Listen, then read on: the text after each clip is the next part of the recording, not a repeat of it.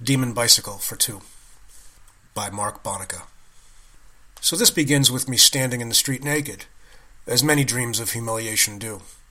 My demon produces a rotary saw of cartoon proportions, and when she flicks the on switch, it howls with the heavy metal guitar riffs and crying of unmet desire. Sparks fly.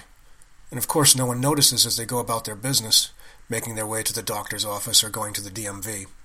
They jostle me sometimes since they are texting while they walk, but they do not notice that I am naked, or that my demon is lowering the saw to place it between my legs.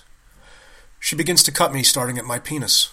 She cuts it perfectly in half, shrunken as it is in terror, bisecting the urethra, setting a testicle to each side. She then proceeds into my bladder and my anus, and my pelvic girdle gives the saw a moment of resistance, then up through my intestines, which somehow choose not to spill forth like squirming worms, but instead choose sides and remain still. My stomach, then my liver to one side and my pancreas to the other. Then it's on to my sternum, and the grinding of metal on bone, until she reaches my neck, and there is a soft relief, and she whispers, "Almost done." But then she is cutting through my jaw, and it's all bone and smoke as the vibrations come through my nasal cavity and my brain. I cannot speak or move as she does this. She moves with the pace and precision of the Inquisition. Flame around her all the while, or is it blood? I can never tell.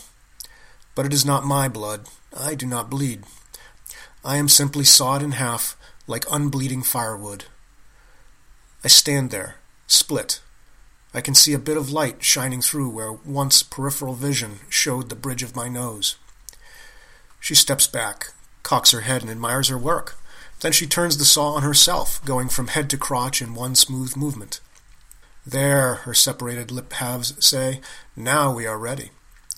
Somehow the two halves of her move smoothly, despite having only one leg, and she pries the halves of me apart, one half to each of her halves. She separates me neatly, and joins a matching half of her to a matching half of me, so that we are man-demon and demon-man. I, both halves of me, draw in a breath to our one lung each as our consciousness merges with the demon's. I strangely have triscopic view. Each of my halves see through the combined demon-man, man-demon's eyes, as well as some assembled mashup of my own eyes, though they are separated by space in a way they are not meant to be. I retain my whole, but share now with another who happens to be a demon. I have no control over either half of my body. I am entirely dominated by the demon. Even a half a demon is more powerful than a whole mortal soul, and I have only half a mortal soul in each, if that makes any sense, which of course it does, because this is a dream. My right half, coupled with the left half of my demon, stands with fists on hips, flames rising from one half, blood dripping over the joint, while the other half walks with awkward gait to fetch a bicycle built for two. Soon enough we are pedaling down Main Street, naked and on fire, and no one looks up from their phones. I am singing, an I that is half demon and half me, split on two seats for a bicycle built for two. I'm half crazy over my love for you. It won't be a stylish marriage. I can't afford a carriage, but you'll look sweet upon the seat of a bicycle built for two. My eyes roll because being joined to a creature of fire and blood after having been sawed in half is a thing of excruciating pain, but it is also a delicious lick of immortality. I am at once both a body sawed in half and an immortal being of power beyond any human imagination. The human half screams as the nerves continue to be burned and blooded and burned again, but at once relishes the infinite reach and the limitless morality that has been lain over.